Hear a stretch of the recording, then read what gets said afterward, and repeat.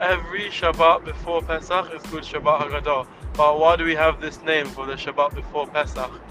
One reason is because when we were in Egypt and we were about to leave, a few days before, which fell around Shabbat, is when Hashem asked us to tie up sheep to our door and kill them.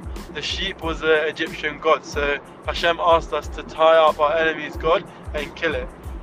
But the Jewish people were very scared as how the Egyptian would react to us killing their god, and they still managed to do this thing that Hashem asked them to do, and Hashem protected them. And we should remember that Hashem will always protect us. And another reason is because when it's like your bar mitzvah, you're katan before your bar mitzvah, and your bar mitzvah is on the Shabbat, then you become gadol again. When we were in Egypt, we were katan, and then when we left Egypt, we became gadol, we became part of a community. So I want to wish you all Shabbat Hagadol Shalom.